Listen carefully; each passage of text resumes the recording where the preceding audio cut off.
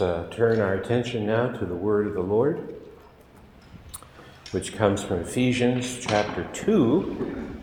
We are racing through Ephesians, one verse at a time, although tonight we're going to do two verses. My head is spinning. Ephesians chapter 2, let me remind you of the context by reading from verse 8, but we will concentrate upon verses 11 and 12. Hear the word of the Lord. For by grace you have been saved through faith, and this is not your own doing, it is the gift of God, not the result of works, so that no one may boast. For we are his workmanship, created in Christ Jesus for good works, which God prepared beforehand that we should walk in them. Therefore remember that at one time you Gentiles in the flesh, called the uncircumcision by what is called the circumcision, which is made in the flesh by hands, remember that you were at that time separated from Christ, alienated from the commonwealth of Israel, and strangers to the covenants of promise, having no hope and without God in the world. Let us pray. O Lord, may the meditations of our hearts and the words of my mouth be pleasing in your sight, our rock and our Redeemer, for you have redeemed our lives from the pit. And you, O Lord, are worthy of all praise. You've gathered us here tonight. We pray that you will bless us with your presence and insight and strengthening in the Lord in our most holy faith. We pray in Christ's name. Amen. Well, Paul does something here which, frankly, I find surprising, because he asks us to do something that elsewhere he says he doesn't do. And so he's asking us to do something, and there must be a reason for it.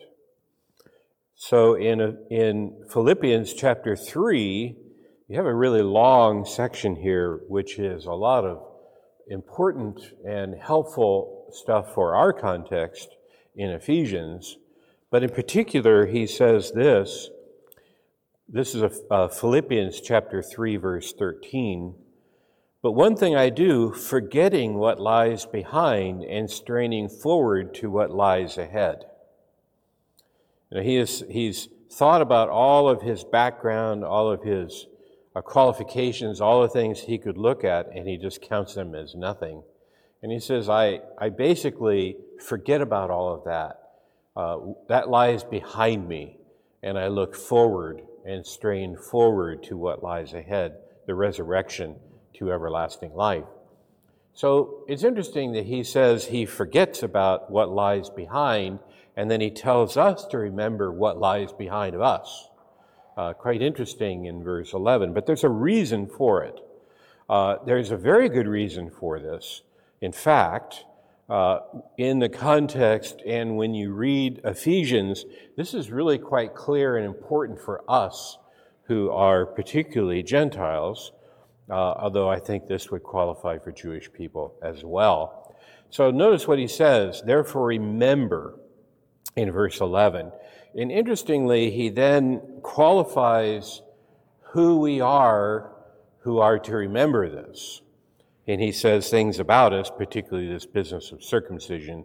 But the thing that you are to remember is actually given in verse 12. And there are 5 things. So remember that you were at one time Gentiles. Then in verse 11, because of that, you were at that time separated from Christ, alienated from the commonwealth of Israel, etc., which we will get into. So he wants you to look back at that and remember this is where you came from. Now, brothers and sisters, he doesn't want you to concentrate on that as if you were looking at your life and saying, well, you know, such a miserable sinner. It's not like Paul is saying, well, yeah, you miserable people, you really should keep in mind how miserable you are, and, you know, have that as prominent in your thinking about yourself. This is not what he's doing. He's not doing that for that reason. It's not because of That is so that he can direct our attention to the fact that we offer the Lord nothing. We came from nowhere, and he has taken us out of that and included us in his grand plan of the ages. And we Gentiles in particular, if you think about where your ancestors were if you were a Gentile, like me, if I think about where my ancestors were at the time of Christ, it's a very dismal thought, frankly. Just at the very least, you just say pagan, the worst sorts of pagans. And many of you might have that same background. That being the case, Paul is telling us to remember that only for the sake of knowing, look at where you are now. This is a work of God. That's what he wants us to be convinced of. We have come into the fellowship of eternal life in Christ Jesus.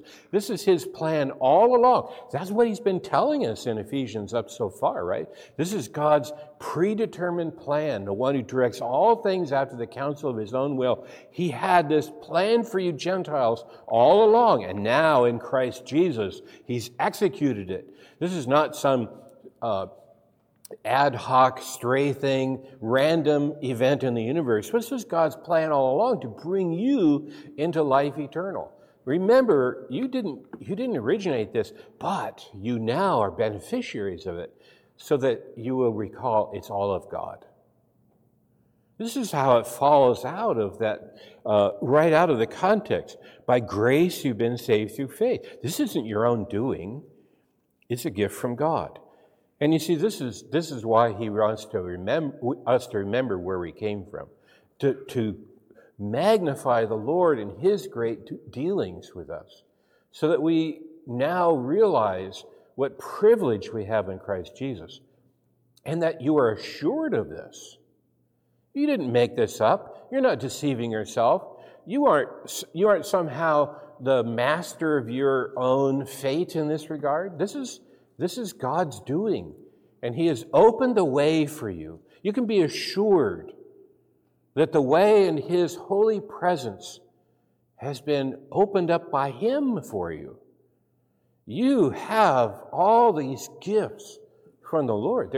It's his doing, so that you would know and never doubt that your faith is somehow your own doing, your own imagination getting away with you. This is the Lord's doing.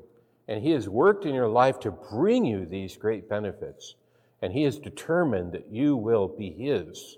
That's why he wants us to look back, so that we know that these things are all from God. And notice how, in light of this, no background we bring to the Lord is of any value. Notice what he says here.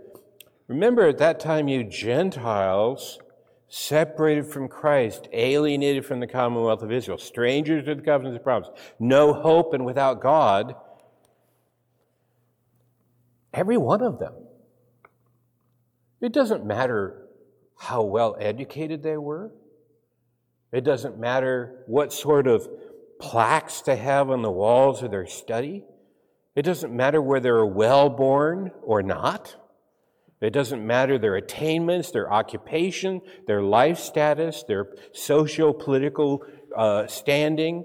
None of that stuff matters. No status is what brought these people into fellowship with the Lord. He didn't look on them and say, oh yeah, well, wow, I sure want him in my company. This, it's not like picking a basketball team. Oh yeah, he's really tall and he's a good player. I want him on my team. This is not what the Lord did. He didn't look at us and say, oh yeah, I really want this gal on my team. Instead, he wanted to bless us. He wanted to lavish his goodness upon us. We've heard these terms before in Ephesians. This is what he's been telling us in Ephesians. And here we have it again. And what's interesting is who's saying this. This is Paul. He was so well educated and so articulate that a king told him, I think you're crazy. I think all your learning has made you crazy. I find that interesting. If you go to school too long, you can be crazy. So be careful if you're college graduates. Don't go any further into graduate school. I mean, you never know. No, I mean, it's like what happened is the king really had no categories to explain how powerful this guy was. All I can say is this guy's crazy. He's just saying things that are so powerful. Paul didn't do that because of his background, his training. He was very well trained. I personally think he had most of the Old Testament memorized, not unusual, by the way, in Hebrew, for Torah students back then. Certainly all the Psalms. There are modern rabbis who have all the Psalms memorized. One of my friends talks about that. He knows people who have large parts of the Hebrew Bible memorized. This is very clear. I personally, in my study of Paul, I think his family was quite prominent in his area, and they were well off. And Paul had quite a high standing, and he says, I consider this all skubala, which is not a word translated very well it's refuse is sometimes translated that way. It's all the donkey poop alongside the road. It's manure or dung. You think about all the traffic of animals on the road in Paul's day, that's what he's talking about. That's actually the word for that. All this refuse, all this junk alongside the road in his day. That's what he counts it as. It's nothing. It's like a dung heap, a manure pile. It really has no interest to him.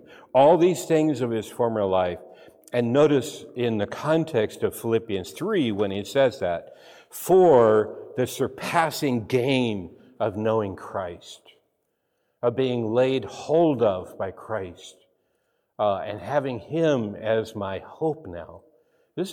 Everything else really is of no value in comparison with that. And it's because Christ has laid hold of him that Paul can say this. In Paul's case, it was really rather overt, wasn't it, on the road to Damascus in the book of Acts, recounted 3 times. And it was really a very dramatic turn for Paul. But in that light,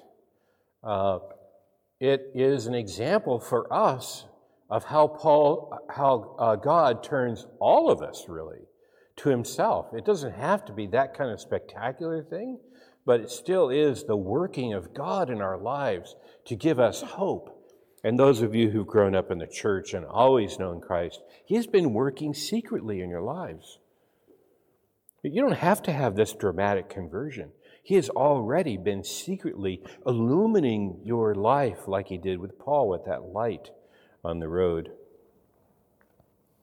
Interesting, in our text, it opens with, therefore you at one time were Gentiles in the flesh. So that's the beginning in verse 11. And our passage actually goes to verse 22.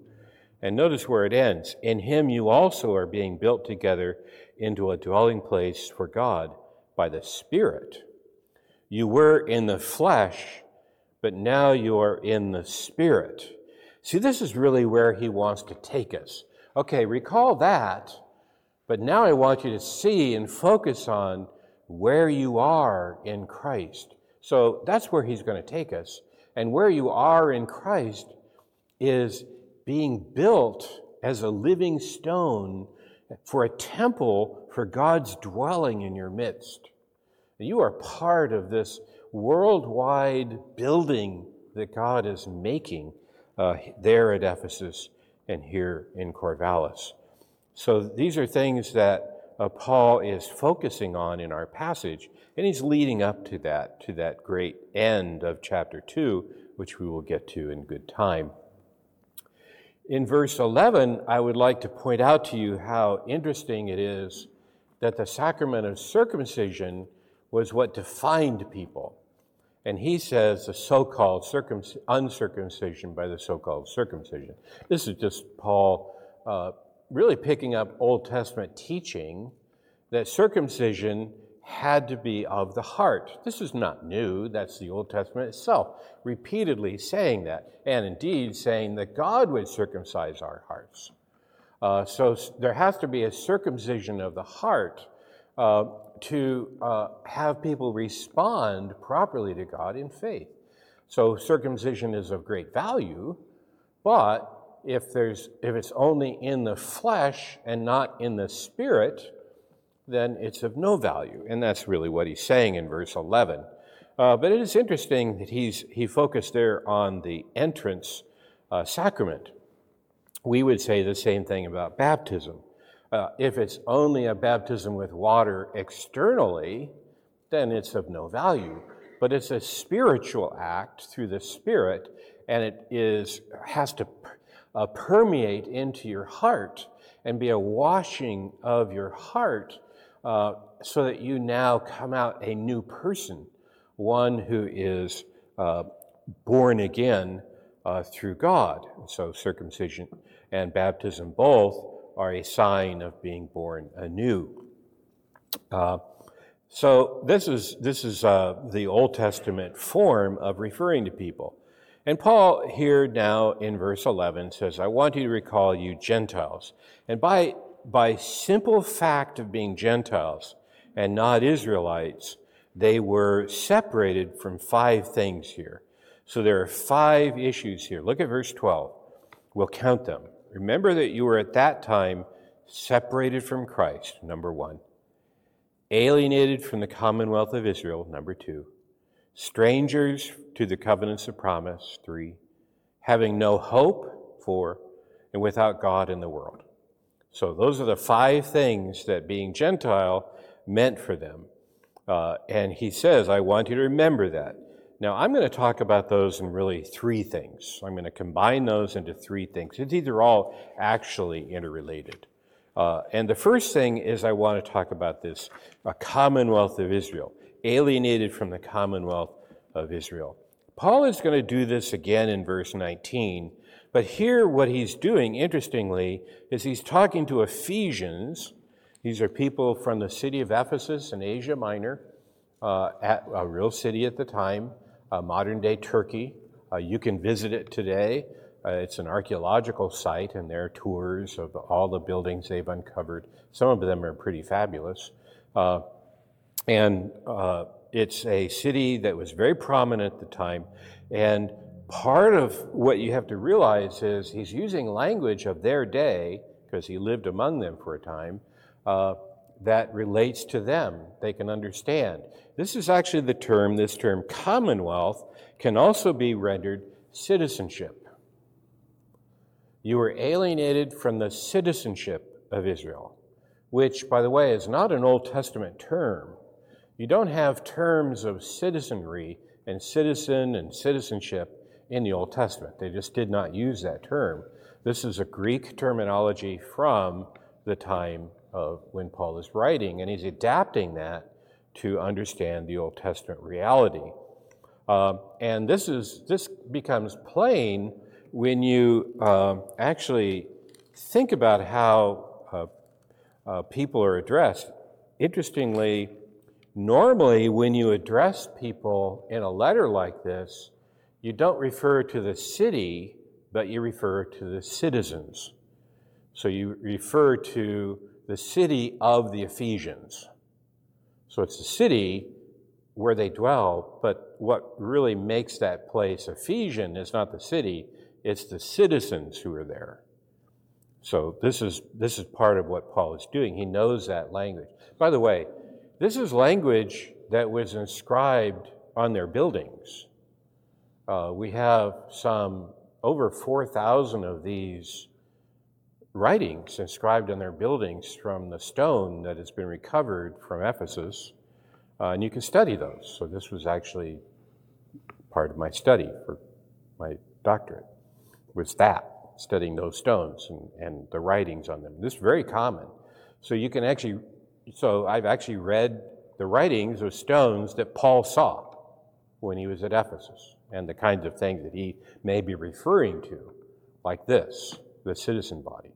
And you, he says, you may have been Ephesian citizens, but you were alienated from citizenship in Israel.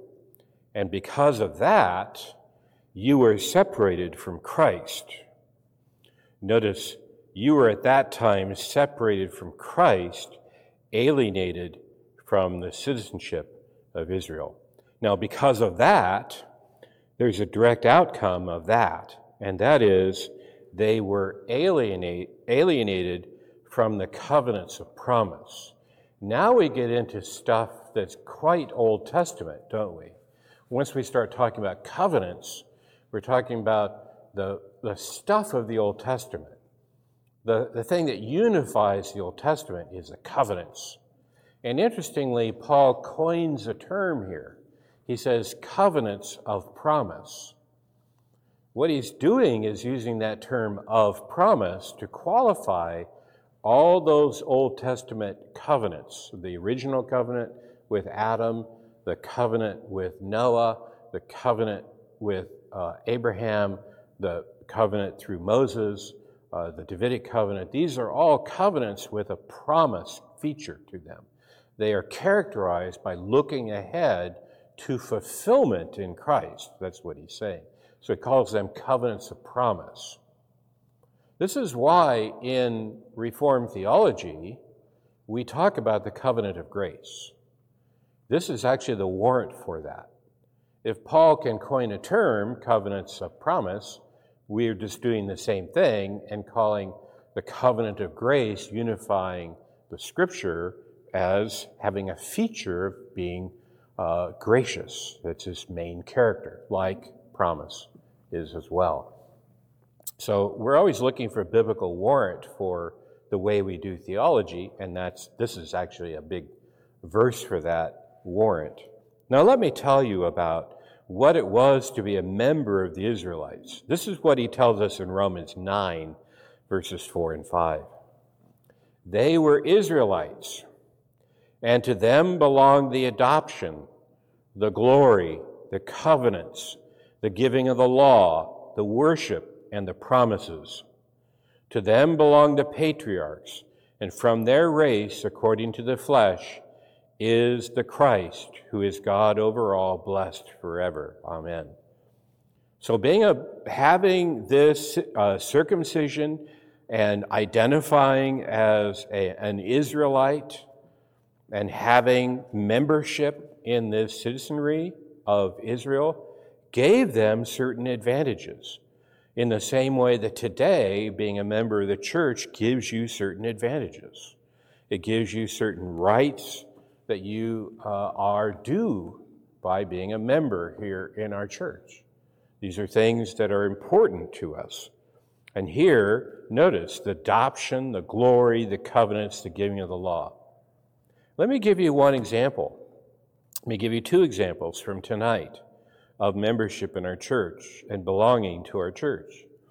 It doesn't matter how old you are, you can request a hymn for us as the congregation of the Lord to sing to the Lord. You are helping shape the worship service of the people of God when you request a hymn. And it doesn't matter how old you are, because you have a right to do that. Furthermore, you have a right in our prayer meeting to speak to the Lord.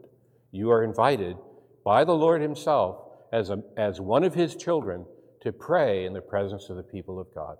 You know that the people of God are there giving their amen to what you're saying.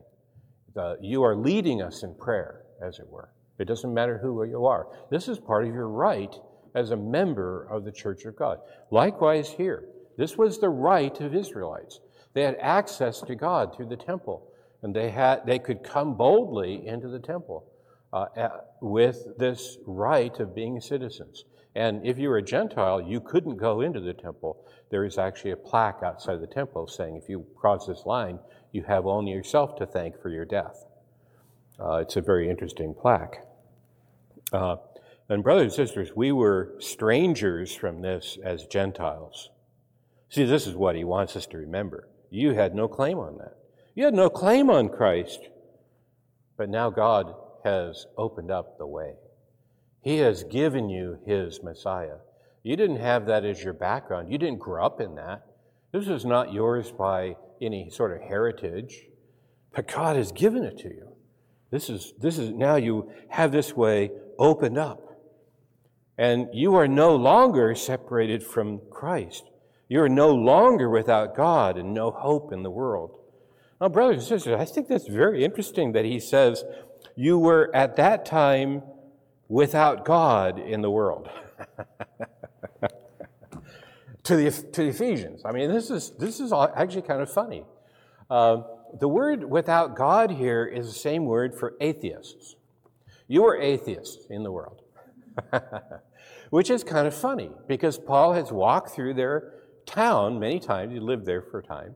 And he saw all the altars and all the little temples and all the shrines and all the plaques in honor of Aphrodite, Apollo, Artemis of the Ephesians, of course, Asclepius, the god of healing, Athena, Dionysius, Pluto, the god of wealth, Poseidon, Zeus, with various names after him, including Zeus Soter, Zeus the Savior, Demeter, Carpophoros, she's the Demeter, the mother goddess who brings fruitful a bounty from crops.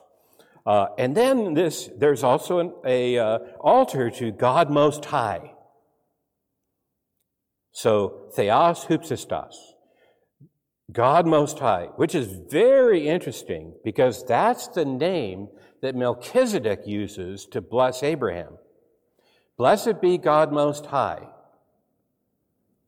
who gave Abraham this victory. And then Abraham responds by saying, I have sworn by God Most High.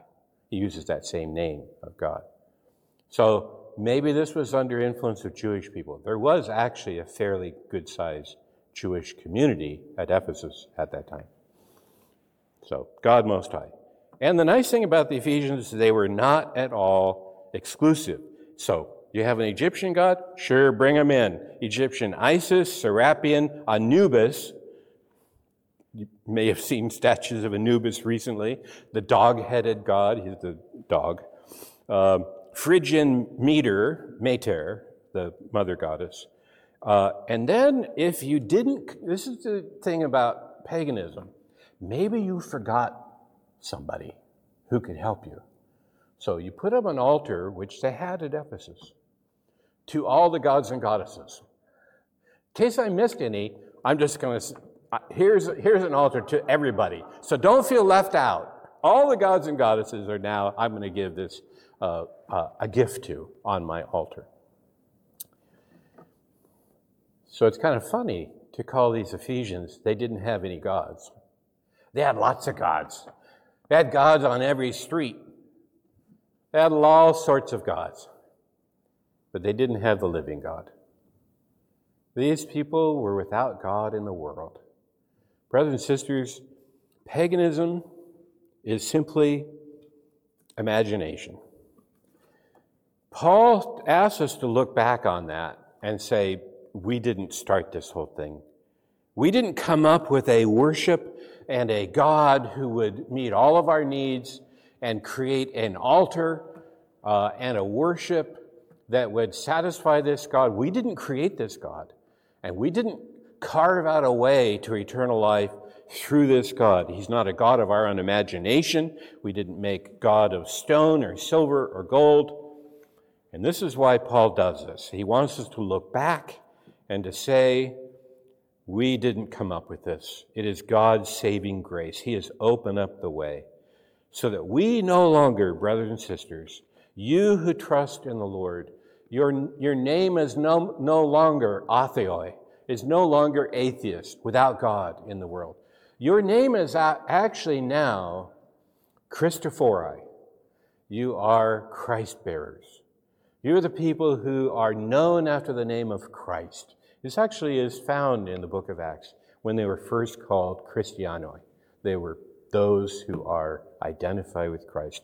And you now are owned by the Lord. He names you as his children.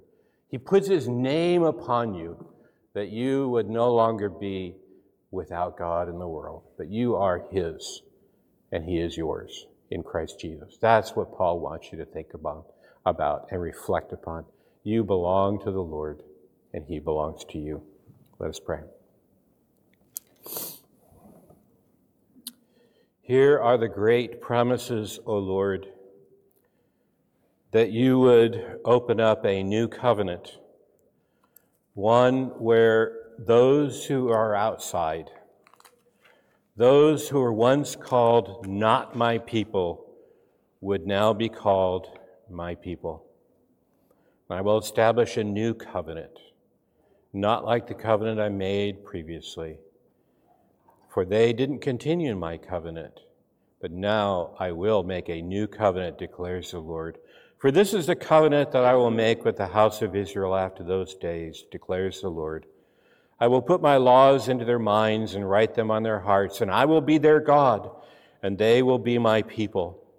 They shall not teach each one his neighbor and each one his brother, saying, Know the Lord, for they will all know me, from the least of them to the greatest. For I will be merciful toward their iniquities, and I will remember their sins no more. Who can even think these grand thoughts, O Lord? We read them with great pleasure, with great awe, with great praise. You are our God. Thank you. Through Jesus Christ our Lord. Amen.